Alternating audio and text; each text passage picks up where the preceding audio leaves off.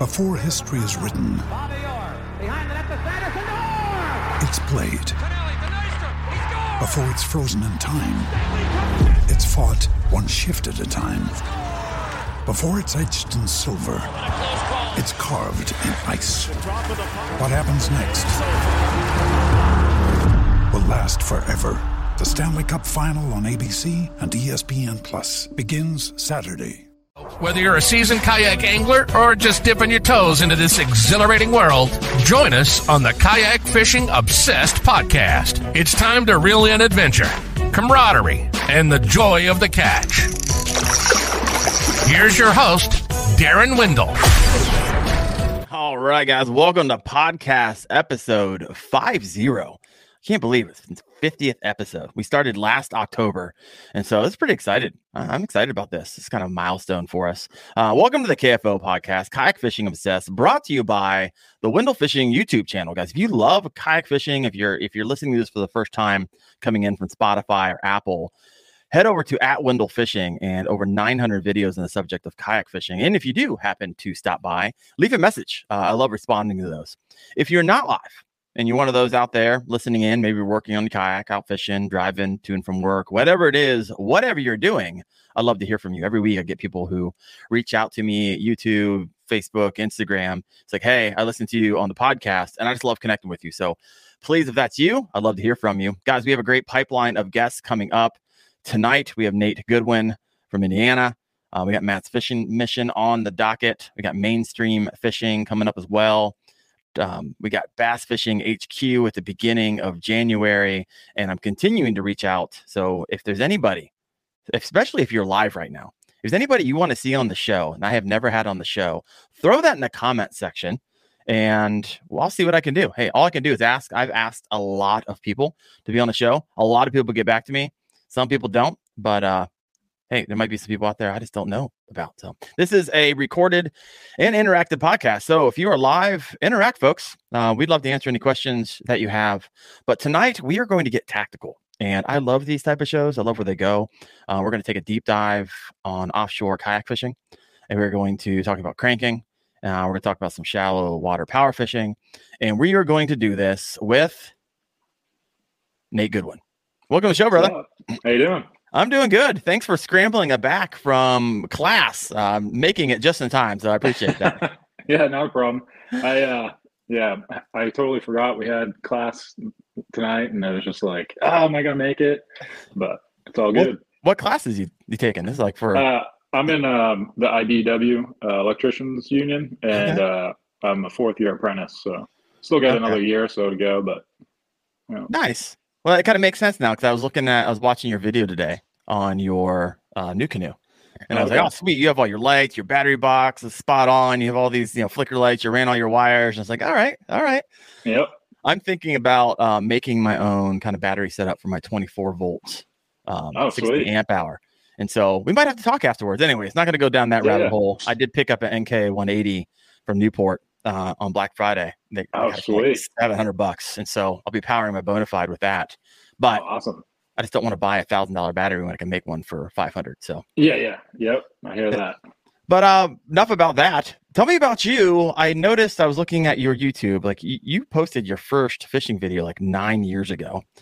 It doesn't seem like you spent a lot of time on YouTube. I found you through Instagram. So a lot of times when I ask people to be on the show, it's because the Instagram or something in YouTube keeps pitching me their videos. And that's how I found you. And then I found out that you're connected with Fishing with Gramps and Grubby and Indiana and your neighbor, because I'm in Ohio. So tell me your story of the start of fishing and why did you decide to start filming it?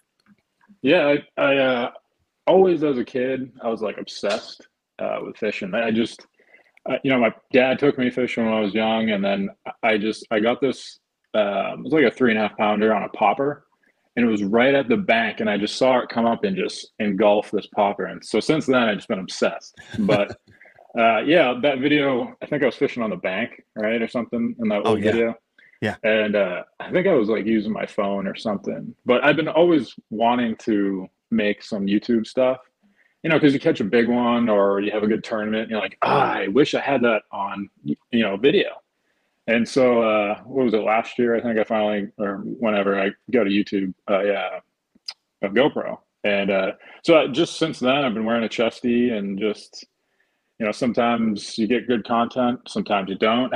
Like I give it to any like YouTuber that has consistent content. It is so hard. You know what I mean? Like I don't want to make a video of some, like if I go out and catch like 5 fish, like 5 small ones, like No, I'm not going to put that up. It's boring. When I first got started, that was one of the frustrations because you're like, okay, just like that, I'll go out, you'll catch 5 fish. You're like, I can't use any of that. They're all dinks, and no one wants to see me catch 5 dinks. But you can catch monsters every time you go out, and you're like, holy crap, is this thing even going to work? And then you stick with it, you figure it out, and you dial it in, and you start getting B footage, and then you start utilizing it in that way. But man, it could be tough starting out for sure. So absolutely. And I'm not like great at editing. I have a hard time because it takes so long just to like cut clips and whatever. So yeah, I'm working at it. You gotta love that part of it too. Yeah. And usually those who are anglers, like the whole, okay, I gotta fish and you catch and you get rewarded. It's similar with YouTube. You create content, people are interested in watching it, you get that endorphin rush. But until you dial it in, if you're first starting out, it's brutal. And then eventually you get 10 times faster. And it's like, boom, I could pop out a video from shooting to finish in like 3 hours. I'm hoping I'll get there. You can get there. But I don't mind. It. It's kind of fun. Hickman, JT is like, I hate editing. And 5% fishing, 95% editing. Yep. Yeah. Sounds about right. No, it really is. And like going back to like when I was like a kid, like I can still, it's wild how you can still remember like fish that you've caught, like your PB that you caught at Gunnersville. You'll remember that forever. Yes. And like, so that was the whole reason why I was like, I have to get a GoPro. And because when I was a kid, I fished tournaments like when I was like in high school, like friend tournaments and stuff out of John boats or whatever. Yeah. And then when I got out of high school, I fished bass boat tournaments out of, I was always typically a co-angler or if I used one of my John boats. Mm-hmm. And I can still remember some fish, you know what I mean, that I wish I just had on video. But the kayak thing's been really cool. So I'm from Massachusetts, and we moved out here in 2019. And when I got here, I was fishing Indiana Bass Federation tournaments. Okay. And as a co-angler, and so kind of transitioned how I got to the kayak thing. So I bought a John boat and I, decked it out and bow mount and the whole, like a little mini bass boat. And there's like no tournaments here that you can do with John boats really. Okay. And I wanted to fish tournaments, and GRBY kind of popped up because a local guy, Aaron Mullender, he lives over here and he fishes out of a kayak. And I knew some people back home in Massachusetts, like Derek Brundle, Ken Wood, those guys, they run Massachusetts kayak fishing. And so I'm like, I'm going to check out a kayak. And I got a new Canoe Pursuit and got the bow mount, and it's amazing. It's so much more fun, like the tournaments. Okay. And now you're getting into the tournament thing, right? With the kayaks? I just got into the knucklehead, and I was hesitant. I've shared this before. So I'm going to keep it short. I was hesitant on getting into tournament fishing because I enjoyed it as therapy. Right. And I am uber competitive, and I didn't want to ruin it for me. But how KBF is set up, month-long tournaments, I can get out there when I can. It just made it the next level for me. And I actually enjoyed it a lot more than I thought. And a lot of it wasn't necessarily the tournament, although that was a blast. Mm-hmm. It was who I was connecting with along the way. Because it's like a 4-month tournament and then a weekend tournament. So it was like a big, long, entire year ordeal. But I liked it.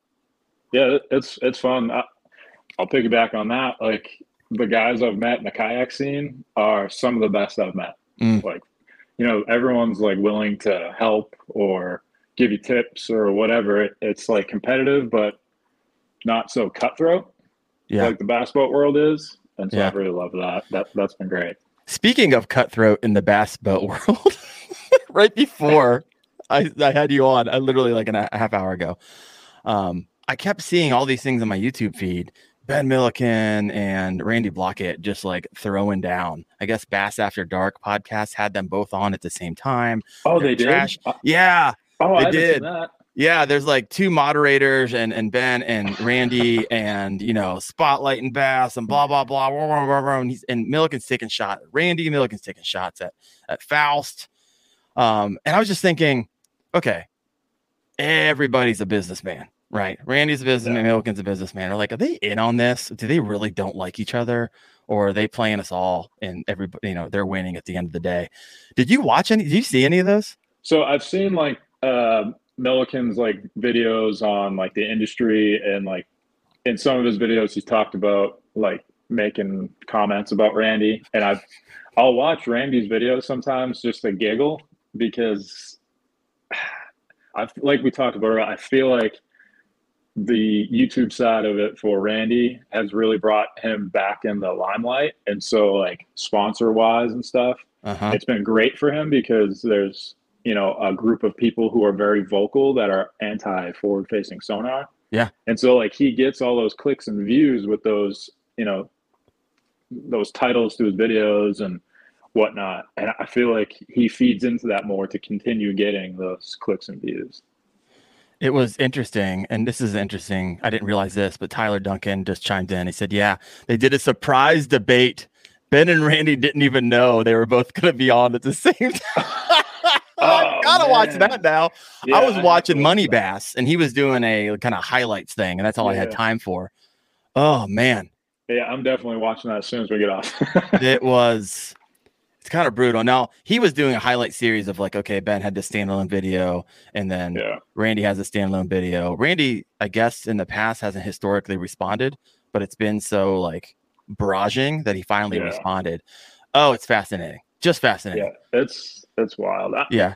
And some of the stuff he says, I can understand what he's saying, but from everything that I've he's always talking about the resources and how it's gonna kill all the bass, basically. Yeah. But like BTL, Alex Rudd, Bass Fishing HQ, they've had biologists on, and none of them are worried about it. And like I think Bass Fishing HQ had like a study on like Texas parks and wildlife, and they're using forward-facing sonar to do conservation stuff. Okay. And they're already seeing like a percentage of fish once they get hit with the beam swim off. Really? Like they're already getting, and like if you talk to anyone with forward-facing sonar that's had it since the beginning, like in the beginning it was like shooting fish in a barrel. Right. But now like, because they can hear that beam, like right? They're gonna adapt. That's why like it's getting harder and harder for that kind of fishing. Interesting. I always wonder about that. My buddy is actually in the comments right now, Illuminathan. We go fishing a bunch around here. He's like, hey, I'm going to turn off my sonar right now. I was like, yeah, because we're on a highly pressured lake. They're getting it all the time. And so I'm not sure if I noticed the difference between on and off, but hey, if you're coming up short, you try everything. You try everything. Absolutely. Yeah, 100%. Illuminathan says they're going to milk this feud for views. Absolutely. Like I said, they are businessmen at the end of the day. And this is wild and crazy. But yeah, go check that out. And, I'd love to do, I don't know, Gramps, I got to have you on sometime. We'll do like a reaction video to this, because I just love like starting it and stopping it. Like, hey, it'd just be fascinating to me to have a little fun with it. I honestly don't have a strong opinion about spotlighting bass because I can't afford the technology. So not there yet. I bought a new whole rig this year. Yeah. And it was like either I buy a forward facing sonar and a new battery for it, or I bought a new rig. So I ended up getting the new boat. It's expensive. Even if you go used, it's just like you gotta get the mount, the unit, the battery, like the transducer. It adds up quick. Real quick. Well, let's start here, and then let's start with your kayak and start entering into some of our conversation around offshore bass fishing. So you had a Pursuit new canoe, and it sounds like you stayed with new canoe. Yes, for your upgrade. So I had the new canoe Pursuit for like a season and a half, and it was a good boat. There was a few things I wasn't. That boat is more like a river boat, and I had it set up more like like the bow mount and stuff. And so I wanted to stick with New Canoe because I love their platform, the wide open deck. And it seemed like the Unlimited, everything that, I wouldn't say I didn't like about the Pursuit. I just wish it was changed. They changed it in the Unlimited. And so I was like, a local guy had one. He used it for a couple hours and then, sold it. So I bought it. And it's been, I saved a bunch of money on it. But I love it, dude. It drains water. It handles rough water. The bottom. It's like fishing out of a boat. It's amazing. Huh. You're a pretty sweet setup. I liked it when you went through it. If you're interested in his setup after the video, go and head over to his YouTube channel. It's your latest, I believe. Your latest video was your walkthrough, right? No, I think it was like 2 videos back, I think. Okay. But it should pop up. It's pretty recent. Southwest Indiana Outdoors just chimed in. He's like, hey, I watch his videos and love how he goes over his electronics, which makes sense considering what your background is. And I actually had someone early on. Let me head back up this. I started. Can we continue the 24-volt conversation a little bit? You know what? Maybe what I'll do is I'm putting together that video of how to create that battery box. I might bring in Nate on that video. We'll see. But yeah, stay tuned. Stay tuned. Because I need someone. I got some questions that I can't answer. I'm not a wizard there. All right. So you got your kayak, bow mounted, and by the look up some of the comments from Fishing with Gramps or Hickman Outdoors, he's like, if Nate gets forward facing sonar, it's all over for us in Indiana, because he said you are a side imaging and down imaging wizard. So let's talk. Let's let that be our segue into offshore fishing, right? Because I believe the majority of kayak anglers, when I see them bouncing around a lake, they're all just covering any of the cover they see along the edge, all on the edge. Rarely do you see a kayaker offshore. And so walk us through why you feel like that's one of your core competencies, and then walk us through how you do it. Yeah, absolutely. Yeah, I've even like in the early 2000s, I've always had like a fish finder because I always followed competitive fishing, since I was a kid. Okay. And that was always like, the early 2000s side imaging just came out, and I could never afford one, but I was always had 2D. And I remember like one of the first fish I caught because of 2D, and it just like blew my mind that like, oh, I just saw it on the screen and then I caught it. Right. And so since then, I just kind of been obsessed with that. And it wasn't really until like 2 years ago when I got like a good unit. And I just kind of spent the time like kind of figuring it out. And so like a lot of people, they don't have any confidence either in what they see on their unit or with fishing open water, because it's so much easier. Like if you're going on the bank and you see a laydown and you're like, fish live on laydowns. Right. You know what I mean? I've caught fish on laydowns. So then people just kind of, especially if the fishing's tough, they're just like, I'm going to do what I know. Yep. But the majority of like, if say I go to like a new lake and I want, say it's June, I know it's post-spawn, fish should be offshore. And I've never been to the lake. The first thing I'm going to do is just going to look at the mapping. Before I even turn a fish finder on, I'm going to use Navionics on my phone and just point out like the obvious stuff, like, oh, here's a big point, or it gets shallow right here and it's, away from the bank or a hump or something. And then I just scan over them, and if there's fish there, I fish. If there's not, usually I won't, until I figure out like, okay, if fish are on brush piles or they're on hard spots or they're around bait in 10 foot.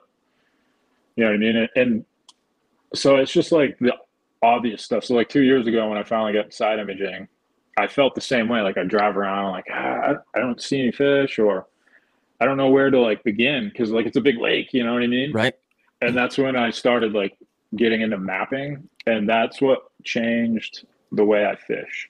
Okay. Keep talking. Like just like before you even go fishing, just look at the map and just the obvious stuff. Like, okay, I know I'm launching on this creek arm, and then there's 2 points, and there looks like there's like a ditch over here. And then I would just start driving over them. And you don't even need to have like my unit, for instance, it's a Lowrance TI2. It's a 12-inch. And that's like Lowrance is like mid-level. and it's honestly discontinued now. The Elite FS kind of took its place. But I think they came out in 2018. So you don't need like the biggest or greatest units to do it. You know, really you can do a lot of what I do with just 2D. Right. You know, you could do it like a 4-inch screen or whatever. And it's just, you just got to like believe what you see. Like I could send you some screenshots if you want, maybe later you can post them or whatever. But yeah, just figuring out how to set up your unit and then just spending the time using it is a big hump for a lot of people. But once you get over it, it's just a lot easier to understand. And we can go into that if you want. Yeah, and that's the learning curve, right? That's why, you know, I would imagine a lot of guys and girls, when they get out on the weekend, they're like, okay, I get out just maybe a Saturday morning when I'm lucky. And so am I going to spend that time on the learning curve, how to fish offshore, or am I just going to go back to what I'm comfortable doing, which is go get that fish off the laydown? Right. And so it's, I can see the issue here a lot, but it's one of those things where, although it's not a secret, there's less people out there searching, because I do surveys on my channel all the time, and these surveys get anywhere from 1,000 to 3,000 responses. Mm-hmm. And I've done this one a couple times over the last couple of years, is how many kayak anglers run fish finders, electronics. You would think that number would be high. It is very low. I'm talking like 30 to 40% say, yes, I run electronics. Most don't run electronics, which is partially probably the reason I see most of them just hugging around the outside of the lake, and very few in the middle doing this. So keep talking. Yeah. Let's go deeper in this. Okay. So most guys are going to have like that 5 to 7 inch fish finder. Yep. And it's probably just 2D or down imaging. Let's just say you have that. So before like people get into, because a lot of people like, they'll see like my screenshots or whatever, and like, oh, what are your settings? Right. The biggest thing, it's not settings. It's proper installation of your transducer. So like unobstructed level transducer, and then clean power. So like you're using a dedicated battery, or, like the battery you're using doesn't have like a ton of different stuff on it, and like the power wires touching each other, because you can get interference from like multiple wires being on top of each other. Okay. And you can get like a fuzzy screen.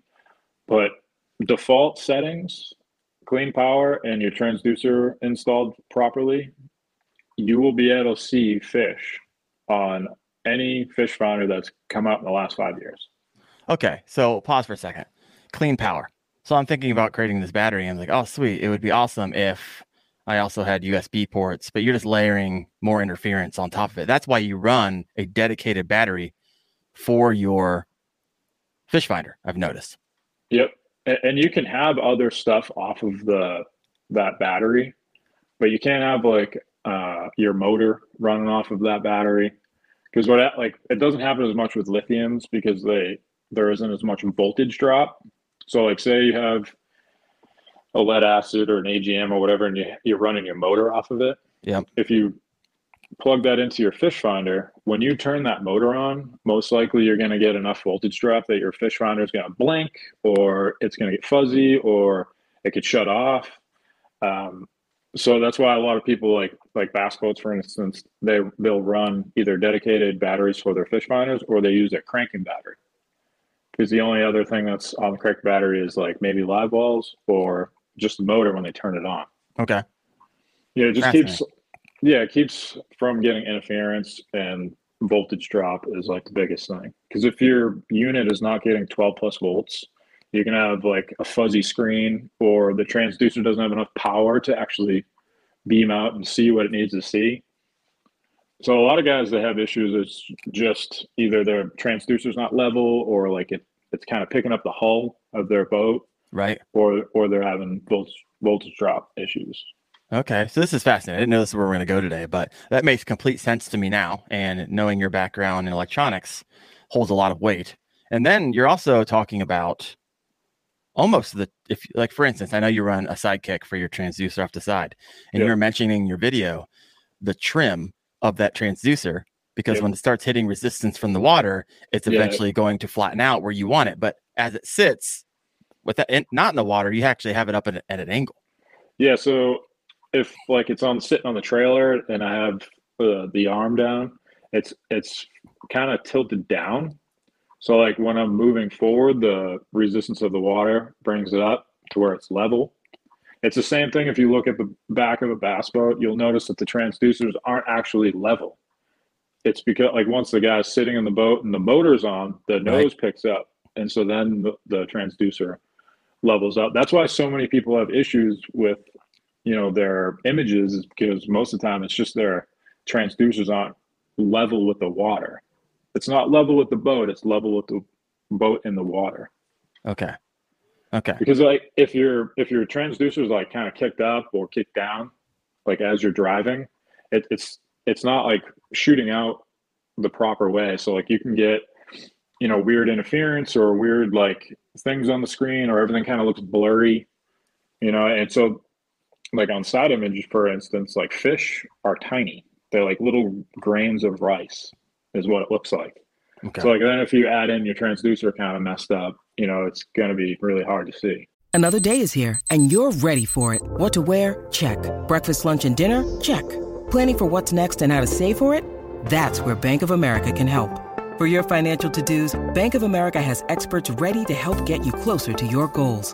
Get started at one of our local financial centers or 24/7 in our mobile banking app. Find a location near you at bankofamerica.com/talktous. What would you like the power to do? Mobile banking requires downloading the app and is only available for select devices. Message and data rates may apply. Bank of America N.A., member FDIC. Interesting. Now you got me thinking, because I've been looking at my side view, which is Garmin's way of saying side imaging. Yep. And I don't know whether or not, because I've been using it for the half of the season, and I'm not sure what I'm getting as a read. Looks good, because on my Bonafide P127, it has an in-hull mounting bracket underneath the kayak. And I guess I'm not sure if it's low enough or how low it needs to be. I just attached it to it and was like, okay, if they created the mount for it, I have a GT 5.6. It must have the clearance. That's a good one too. The 56. Yeah. I mean, it's picking up great. I wouldn't know, because I have no basis to run it against. Right. Would you, if I were to show you like what it's pulling, would you be able to be like, oh yeah, you're getting your interference? Yeah. Interesting. All right. Well, we don't have to stay there, but these are the tips that are the juice, folks. A lot of people are like, oh, here goes the setting, change the contrast, change this. But these are some things that typically most videos you don't hear this information in. So I'm appreciative, Nate, that you're bringing this up. Now let's talk settings. Okay. Yeah. So like 2D, I run in 200 hertz. If you have a Lowrance, you can have what's called a scope, and it's basically a vertical flasher. If you watched one of my latest videos, I did some crappie fishing. Yeah. And I love vertical fishing for crappie and bass too. But it's just I use 2D, and then on the side of the screen with the 2D, Lawrence calls it a scope. I can't remember the actual name of it, but it's basically a vertical flasher, and it's real time. So like you can watch your jig go down, and like when you lift your jig up, you see it go up, and if a fish rises up, you see it. It's basically like old school forward facing sonar. All right. And a lot of guys, if people are ice fishermen, they've known about it forever with Vexilars. That theirs are just circle instead of like a vertical up and down. And that kind of goes back to why I use a transducer arm. So like if you want to do any vertical fishing or anything, you need to drop your bait essentially right below the transducer. So on the unlimited, you can get under hull transducer mount. Right. And if I do that, I can't really vertical fish in the wintertime and watch my jig go down and watch fish come up and eat it. Because the cone is really tight at the top, right? Is what you're saying. And like if I have to get over the jig, I'd have to like drop my lure down and then kind of drive over it a little bit. Got it. But yeah, so I use 200 hertz. I use their standard color palette, color line, 76%. It's nothing crazy really. I don't remember every setting right now, but if anyone has any questions, feel free to message me. But it really isn't like any like secret settings or anything. Got it. You're just adjusting it so it's to your eyes. It looks good, and you can detect it. So that changes, I would imagine. Right. And that's for 2D. Down image, I don't use a ton of. Every once in a while, I will in the summertime. Just because like brush piles on 2D kind of just look like this big blob. Okay. And if there's fish in the brush pile and you drive right over it, you really can't tell. Right. Because it's just like one big blob. And 2D will kind of, down image will kind of separate the stuff. So like if you got the arms of like a tree or something, you'll see the dots of the fish. But it's mainly just mapping 2D and side image is what I use 99% of the time. Nice. All right. Side image, settings, I use 800 hertz a lot because I fish 25 feet or less. If you go any deeper, you'll want to go to 455. But I'm only scanning out 80 foot on each side. Okay. And if I'm less than 15, I'm only scanning 60 feet. So like when you're shooting out, like you're on side image, the higher your frequency, the more detail, but the weaker it can shoot out. Got it. So if I'm in 10 feet, I think the rule is like you don't want to be more than 5 times your depth or whatever. I just keep it no more than 80 and usually 60 feet if I'm in 15 foot or less. So explain hertz really fast. It's so the 455 hertz, it's a frequency that like the sonar ping goes out, and the lower the hertz, the more power it has, but the less detail. So like if I wanted to, like, say I'm fishing 20 feet of water and I want to drive over a big point and I want to look 100 foot out, I would put it on 455 so I can look further out. But if I want, like, say I find like a group of fish or a brush pile, I could turn around and put 800 on and look shorter, but I could see more detail. Okay. And now, will that automatically change for you? You literally have to go in and start changing that in real time. You'd have to change it on your settings, but it's just clicking from one to the other. Yeah. You might have to change your like sensitivity or maybe like your color palette, because 455 is like, because it's stronger, it seems to be kind of washed out on my unit, like where it's like real bright. So I'll have to like turn it down a little bit. But really, for most lakes, I haven't touched my settings in a year. Okay.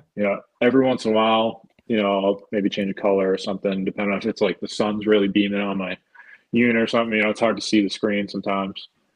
But yeah, once you get it like pretty well dialed in, like you can just leave it.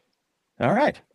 This is great. I didn't realize we were going to go electronics and stay here for so long, but you brought the heat. So thank you for that. I'm going to switch gears. Can you believe we're already 36 minutes in? We got some comments over here. I thought it's pretty awesome. Randy Gissendanner said, I'm really not into podcasts, but y'all are great information. Well, thanks, Randy. Yeah, thank you. I mean, Ray, my bad. Appreciate that. All right, so let's switch gears again on everybody here. We talked about electronics. We're scanning. We got the right frequency. We find them. Now let's get a little tactical. What are your top 5 lures? What are you throwing if you see a brush pile? What are you throwing if you're on this underwater point? You got this road bed, this creek bed. Does it change in your mind for what you're picking up and throwing out there? What are your top 5? Yeah, absolutely. Before we dive too far into it, I have to say one more thing. All right. Because a lot of guys, they'll say that their side image is fuzzy. Side imaging, you have to be moving. You have to be driving in straight lines at 2 to 4 miles per hour for it to look good. If you're sitting still, your screen's going to get all fuzzy and you won't be able to see stuff. All right. So this is Big Daddy USA. I don't know if you saw this. He said the hard part for me is that at 1 mile per hour and seeing down a side imaging flow, is that now on the left or right side? Not quite sure what he meant by that. Do you understand what he meant by that? Maybe like when he's driving, he doesn't know if it's on his what's on the left side of the screen is on the left of you, and what's on the right side is the right of you. Unless you installed your. Oh, I think he means like when you drive when you see something on a screen, is it like to the right of you or is it behind you? Okay. Because 2D and down image and side image, you're actually seeing history. So like when you see it come up on your screen, you've already driven by it. Right. It's over your shoulder. No. Right. I don't know. Yeah. We'll see. Before we hop into lures, JT wants to know when you decided to go from mountain man to male model. I saw some of your past videos. You have long hair, the beard, and then you hop on right now. I'm like, who is this guy? Yeah, I've never grown my hair out that long, and it was cool, but I couldn't take it no more. It was so like hot and it's brutal. Yeah, usually I have a big beard, but when I cut the hair, I cut the beard too. Yeah, it's like, I don't know. That's funny. Thanks, JT, for that one. Appreciate the laugh. Yeah, that was pretty funny. All right, hit us. You found what you found. Tell us what you're bringing out when, and geek out a bit. Like, okay, I'm bringing out this color, and summer's a great time for offshore, right? So that's when they're out there. And that's a prime time. Yep. Tell me what you're doing. All right. So say I find a brush pile in 15 feet of water, and I drive over it, and I don't see a lot of fish, but say it looks like kind of fishy, or maybe I think that's a fish. You know what I mean? Like, especially guys that are new to this. So say you find a brush pile. So a lot of guys are confident in a jig, right? You could fish anything offshore with a jig. So if you're already confident of that up shallow, pick up the jig. You can't go wrong. This right here it's a 3/4 ounce, and the guy's on, Spotify or whatever. It's just a big brush jig, 3/4 ounce. This is a Smartest baits, craw Mattis in the back, just a big kicking craw. You want something big like that. In the summertime, a lot of bluegill and crappie and stuff, all those panfish, they get out there, as does the shad. Mm-hmm. But that big flapping jig, it just represents a craw or those big bluegill. And you want, like, for bottom baits, you want something, I personally like something heavier. So I can feel the bottom, that brush pile, you can feel it, you can work through it. Or say you fish a point and that heavy bait, like a jig or like a half ounce Texas rig, something that's heavy that you can feel bottom. You can tell when, like, say there's a part of the point that's rocky, or, it's soft bottom, and then all of a sudden you kind of feel like it's like hitting something hard. Those are your key spots. Money spots. Yep. That is like, it's the size of, 2 kayaks put together, and they're all going to hang out in that one spot. At one of my YouTube videos, I think it's my longest one, it's like 25 minutes. But I think it was titled like How I Use Side Scan to Catch Bass or something. And in that video, I caught the majority of my fish off a spot that seriously looked no more than like a 5x5 square. And if I casted, outside of that, wouldn't get bit. If I hit that one spot, it was like a rough spot. And every time I dragged into that rough spot, I would get bit. And that's like, so like a lot of guys are like, oh, I thought I saw some fish, but like I never get bit. You have to find that little tiny key spot. It's almost like bed fishing, really. Like you find that one key spot, and then all of a sudden you start getting bit. So the jig, or a big Texas rig, like a Texas rig worm, like a 10-inch worm, that's a popular one, or a shaky head. Yeah. That's another good one.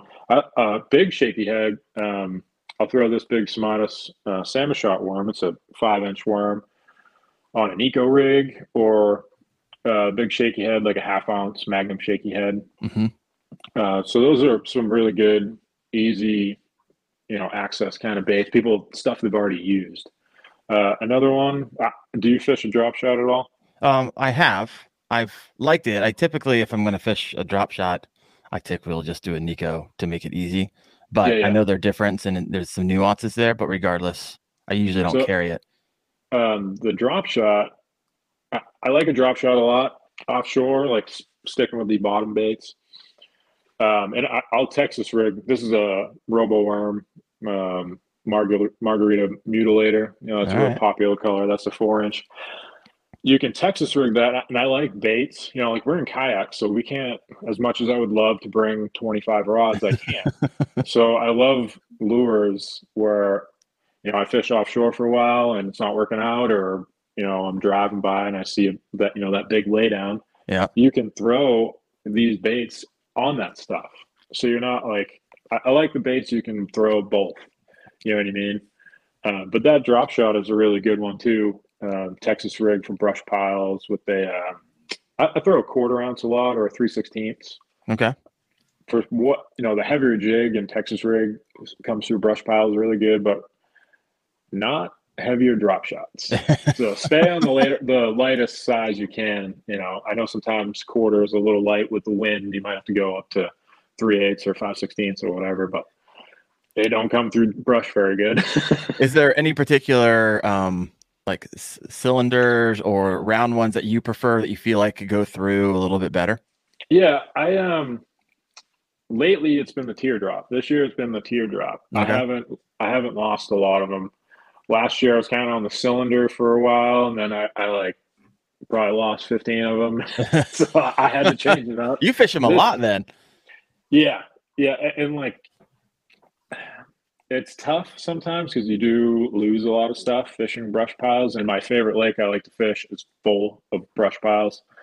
So you get better at it over time, but sometimes you can't get it back. Yeah. You know what I mean? Like, I have no fear throwing directly in a big brush pile, but I'd say one brush pile every time I go fishing, I lose something in it. You know what I mean? It's just kind of the nature of the beast. Hey, if you're not getting caught up, I say you're typically not fishing in the right place. Yeah, exactly. So if you come home every time, you're not losing lures and you're not catching fish, well, that might be a clue. You're not throwing where they're hiding a lot of the times. Question for you. You mentioned that a lot of times you're offshore, and you say they might be, I mean, sometimes they're just sitting. Well, first, the beauty of offshore fishing is that when there's usually one, there's multiple. Yes, right. A lot of times 100%. when you're fishing shallow, you'll catch one, and you're not going to find a big bunch of large bass in one area.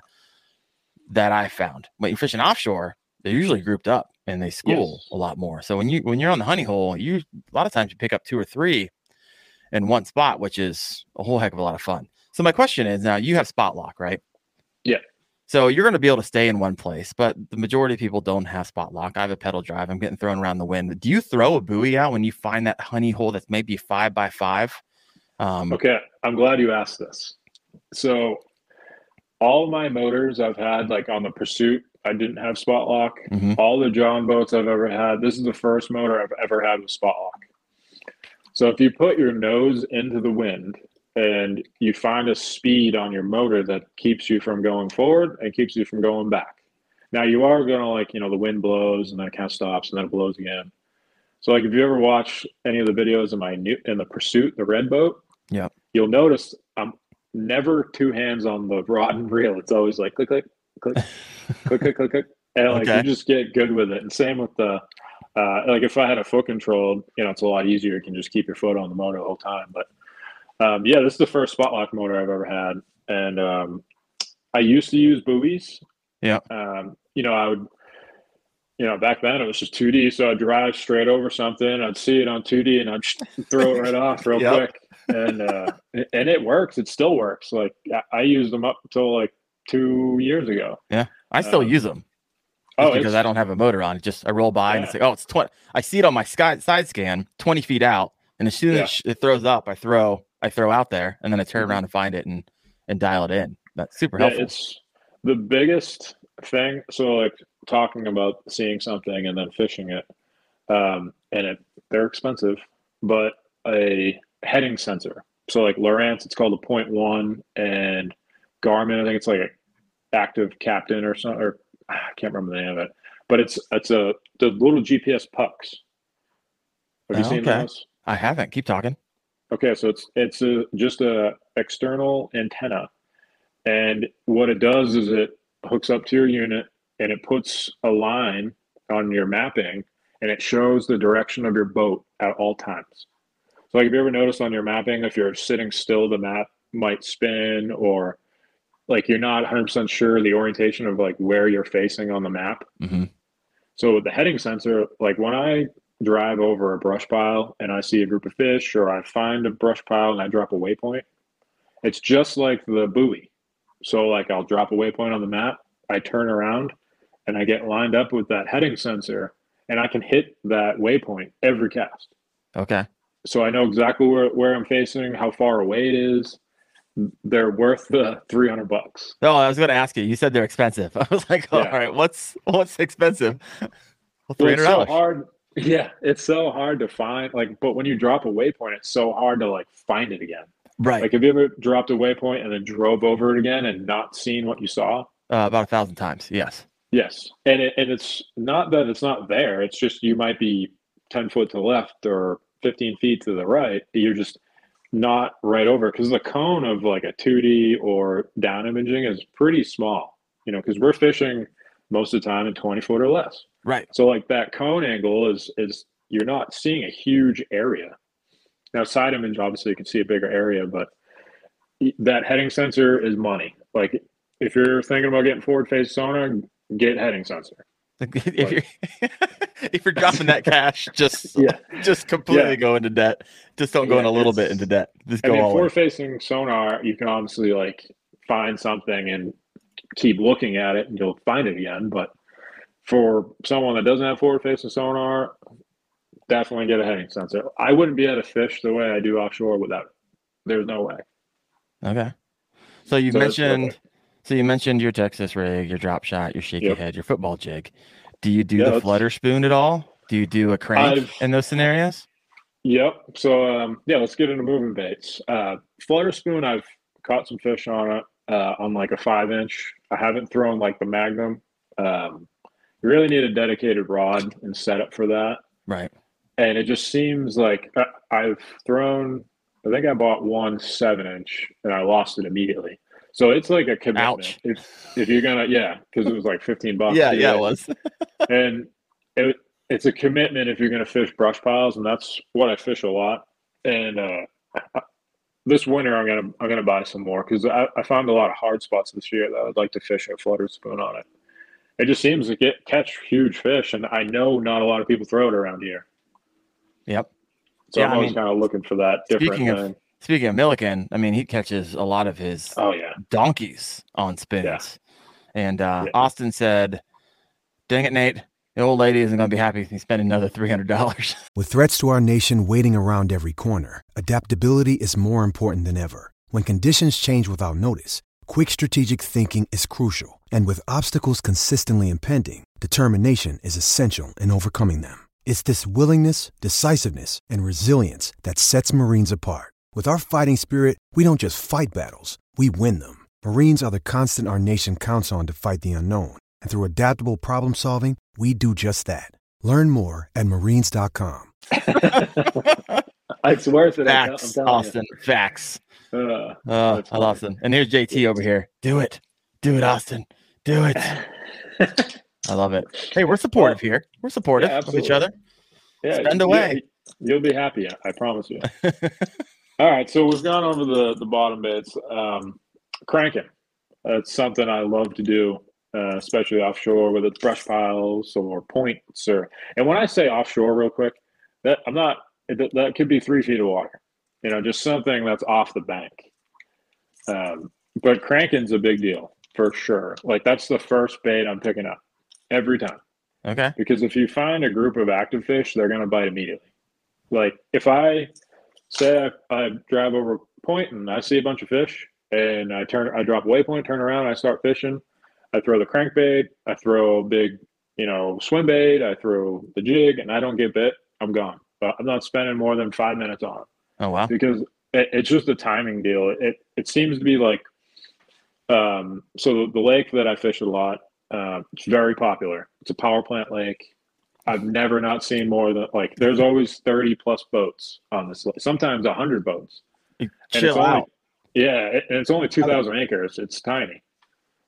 And so it's a very popular offshore lake, but you can see a guy on a brush pile that you know of, and you're fishing kind of near him and you never see him catch a fish. You roll up and you catch him.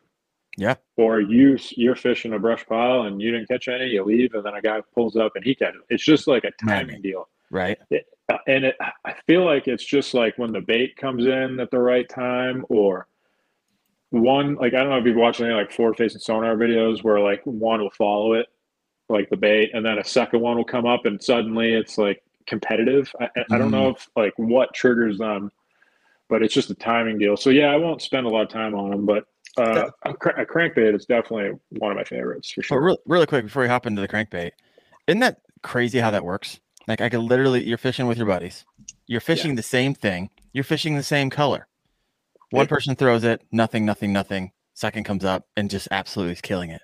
And it has to be a nuance there of something. I feel like no one fishes, like say you got 10 guys fish a jig, none of them fish it the same way. Nope. And majority of them are going to have like a different trailer or a different weight. Like there's, some days it doesn't matter. You could throw an all pink jig with the 10-inch worm on the back of it. They're going to eat it. Yeah. But other days, I'm not a big color guy, but, some days like that certain weight or that certain kicking motion or not kicking motion plays a big deal. Yeah. So that's why I don't spend a lot of time on like offshore fish. I'll just keep going, but I'll come back. Like if I find a group of fish that doesn't bite, I'll be back in an hour. Okay. And sometimes, the second or third time, like sometimes I'll come back 5 times. And sometimes they still don't bite. but I saw you an hour ago. It's not happening now. Yeah. It's sometimes it can be frustrating. I've left some lakes upset about, because I found a big wad of them or whatever, and I just can't get them to bite. But so cranking, I grabbed a couple, real common plugs that are easily accessible. Everyone likes the Japanese stuff or the high end stuff, but a lot of my crankbaits that I throw a lot are they're cheap, right? Because I'm throwing them in brush and sometimes You're they don't come back. Yes. But Strike King 5XD, this is the powder blue back. If anyone knows Keith Combs, the Bass Elite guy, he made that color real popular. But 5XD, what's that? I would never throw a color like that, ever. Oh, really? I would never throw a neon, anything non-natural. I just don't do it. So this is a good, so I don't know how true it is. I know that it's chartreuse, and I know that's like real bright white. And like once it goes in the water, that turns real white. But allegedly, when the fish get first off of the bank and get offshore, allegedly that powder blue is the deal. I don't know. That's what Keith Combs says, so I throw it. I know people catch fish on them. I have my natural colors that I love during certain times of the year, but and I'll throw the natural color. The only time, so like I said earlier, like I'm not a big color guy. So like this would be a color I'd throw if the water's a little dirty. Yep. It's because of the chartreuse will kind of pop, and like this color. This is a Spro, Little John Dede. I really like this color. I throw this in the summertime a lot. It's just white with the scales. I throw the Spro Little John 50. Is that right? Yep. Flat-sided. I can't catch anything but catfish on that thing. I've got more catfish than bass on the Spro Little John 50.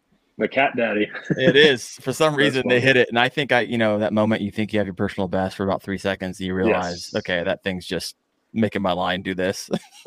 Doing circles. It's still fun. It's just not my personal best today. No, too slimy for me. Yeah, a lot of my colors are pretty, like 99% of my crankbait colors in the summer are going to be shad. Yep. And just water clarity kind of dictates like what actual color.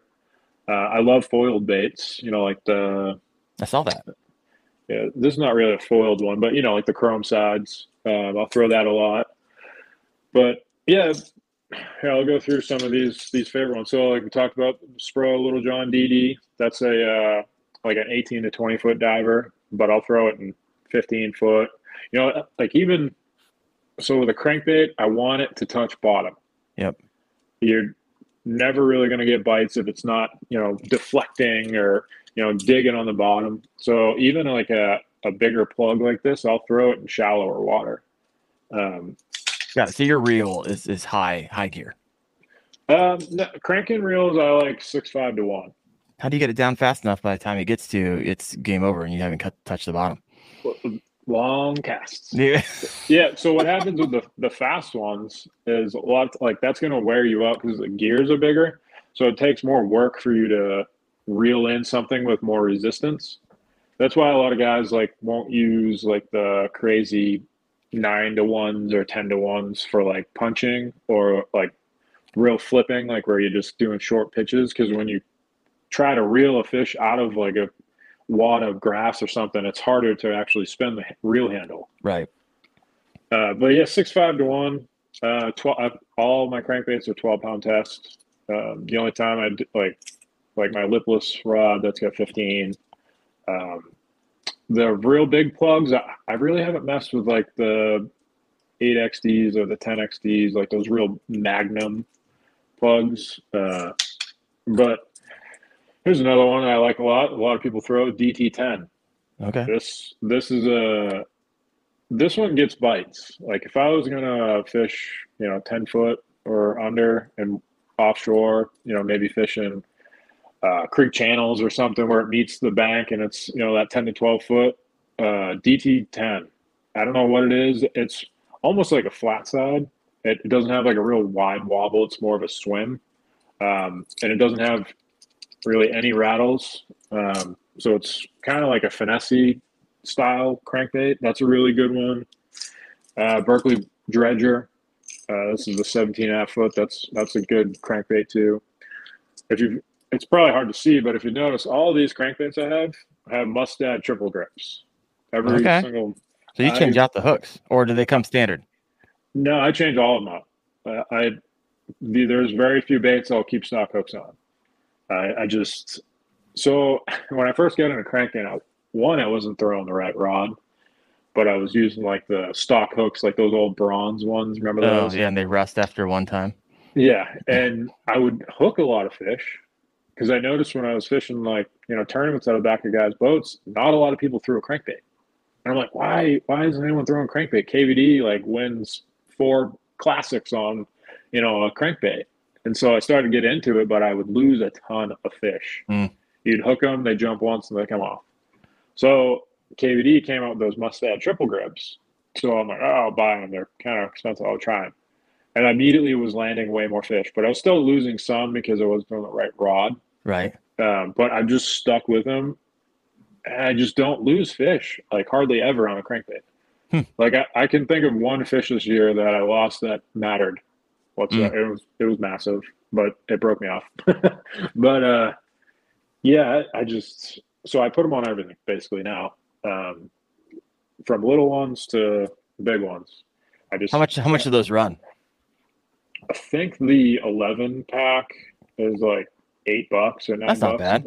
No, and they last. That's another thing. So I've tried a bunch of different other hooks over the years, and they'll be like super sticky sharp, but the points roll over really quick. So like if you're fishing like riprap or something like that, where you catch 10, 12 fish, and then all of a sudden you look at it and you're like, the points rolled over. So I got away with a lot of ones. There's a lot of good hooks out there, don't get me wrong, but for whatever reason, maybe it's the way I fight the fish or whatever, I just believe in the Mustads, and they're not crazy expensive and they last. Yeah. I mean, if it's noticeable, and you're saying it is, and you tournament fish a lot. Yeah. I mean, how much is that one fish that got away worth it? Right. Yeah. The one you remember in the past that you lose sleep over and you think about it all the time. Yep. How much would you have paid to land that? Exactly. And we already have all these sunk costs in kayaks, and so what's the extra? It's funny when we get down to the lures, we're like, oh, we want to save an extra couple dollars on the hooks. Yeah, exactly. It's not worth it at that point. No, and that's what, like, fish and brush or even offshore stuff, like, you're going to get hung up sometimes. Definitely buy lure knockers. They'll save you. But yeah, like you said, like, I would rather spend an extra few dollars to catch 5 more small ones or 1 big one or whatever, you know what I mean? Yeah. It's just worth it. And going back to cranking, I notice a lot of guys when they're throwing a crankbait, it's just a cast and steady retrieve. Right. You got to create your own deflection. Yes. I don't do a lot of rod popping with deep plugs, but it's real fast stop, or, steady stop. Like I'm always doing like a stop and go, or, crank real fast for, a second or two and then stop, because that plug is going, when you start pulling it even harder or reeling harder, it gets real crazy wide, and then it's, and then you stop and it sits there, and then you steady again. It's just like creating that reaction bite. 1,000%. I don't personally love crankbait fishing, so I love talking with someone who does. I typically don't do it. I do it in the spring. Yeah. And I tie on the KVD 2. I think it's 2.5 is what it's called. Yeah. And it's like they're black and red. And around here, with a slow retrieve at like right after ice off, that thing absolutely slays consistently. Oh, that thing is like low key like a chatterbait. Yeah. Because it's got that real wild tail slap back and forth. I thought I brought one, but I got into crankbait fishing because of wiggle warts, and they have a similar action, not so much as the 2.5, but that kind of hard thumping, like erratic action, and they're super good on rock, like rip wrap and stuff. But wiggle wart, definitely want to try that one. That one's really fun. All right. But I love it because like crankbait fishing, like when you get a big one and you're cranking along, they just load up on like that. It's, I don't know, maybe it's the flimsier rod I really like. There's just something about it when they smoke a crankbait. It's a lot of fun. For you and me, season's coming to an end unless you're crappie fishing and you were catching some bass recently, like 10 days ago or 20 days ago. I can always tell by the background, like no leaves on the tree. All right, bro's fishing recently. I'm still editing. I still got like a terabyte of video I'm editing from this past summer, and I'm catching up. Wow. But just talking about the bass just slamming in it just brings all the feels back. You're like, oh, wait till freaking spring. Why don't I live in Texas or somewhere down south? Well, just Tennessee or south. I don't know how far away you live from Newton, Illinois. But I go over there a lot. The water's always 50 degrees or more. That's that power plant, right? Yeah. Yeah, I know that Gramps keeps talking to me about it. I'm about 4 hours from Indy, so it's a little bit away. Yeah, I probably have a power plant around here I just need to discover, to be completely honest with you. Oh, dude, they're addicting. Like I live an hour and 25 minutes away from this lake, and I go like at least every other weekend.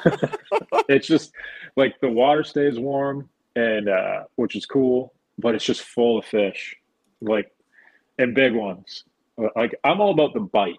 You know what I mean? Like I love fighting them and stuff, but it's the bite that gets me.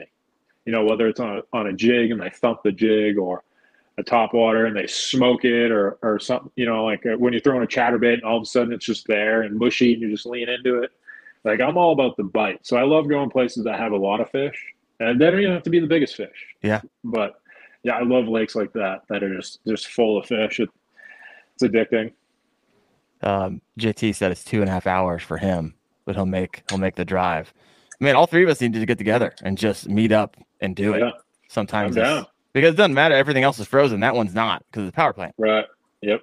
I'll throw this out there. This week, last year, I caught 5 for 25 pounds. Chill out. Like 2 hours. Chill out. Throwing the A-rig. I really wish I had my GoPro. Of course. But when you don't take your GoPro, you're going to absolutely slay that day. So it's kind of this like catch-22. Yep. Every time I forget my camera, something ludicrous happens. Yeah. And you're never going to be able to, like a bald eagle will come down and grab your fish. Something you're like, no one will ever believe you. Yeah. Oh, kind of like how I threw my phone in the water last week. I saw that. My favorite video of yours was I just crashed into a boat. Oh, dude, that was awful.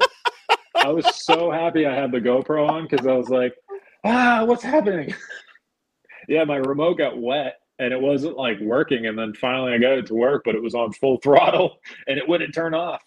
If you guys watch this video, it's just him sitting in his kayak and there's a boat probably 15, 20 feet away. And just all of a sudden it's like crash. And then a few choice words. There was I bet there was probably 4 other tournament guys fishing around me. And as soon as I slammed in the boat, I unplugged my motor and I looked around like thinking they would have heard it or saw it. They didn't even, it was like I wasn't even there. I'm like, oh, no one saw this either. I'm like, oh, I had my GoPro going. There we go. I love it. Yeah, it was perfect. Well, Nate, we're at 1 hour and 10 minutes. Freaking awesome. Thank you for bringing your thoughts, the juice when it comes to electronics. I need to do a show like specifically about electronics because I feel like a lot of people either they don't carry them, which I know a lot don't. And it's a really great way to get a lot of yardage in fishing, in my opinion. Yeah. A lot of times we focus on the nuances and tweaks and add these hooks to these lures, and that gives you a little bit of yardage. But man, if you really want to step up your game and get a lot, electronics is a way to do that, in my opinion. Yes, 100%. And you don't have to go forward-facing sonar to get there. Like you said, you can spend a little and get a lot out of your fishing game. Yeah. And so, I got to bring you back. I want to talk to you more about kind of battery boxes and stuff and getting rid of. I'm geeking out on that myself. But thank you for your time. Really appreciate that. Thank you. And guys, next week, I'm not having a show because I got to travel for work out to Arizona. But we'll be back the following week. Man, we're getting close to Christmas, so this is going to be a good time. Nate, appreciate you. Hey, guys, if you're not yet followed him, head over to Nate Goodwin Fishing. Give him a sub. He's kicking out videos from time to time. And, man, I'll see you at a tournament somewhere. I'll have to get fishing down over there in Indiana. Get a bunch of guys together. It'd be fun. Sounds good. Thanks, man. I appreciate it. Yep, I'll see you. Thanks, everyone. You've been listening to the Kayak Fishing Obsessed podcast. Kayak fishing is a passion that runs through our veins, and our passion is to talk about every aspect of it, have a blast doing it, and laugh the whole way. We hope you've enjoyed the show. If you did, make sure to like, rate, and review. And we'll be back soon. But in the meantime, find us on YouTube, Facebook, TikTok, and Instagram at Window Fishing. You know, they say if people concentrated on the really important things in life, there'd be a shortage of fishing kayaks. See you next time on the Kayak Fishing Obsessed podcast.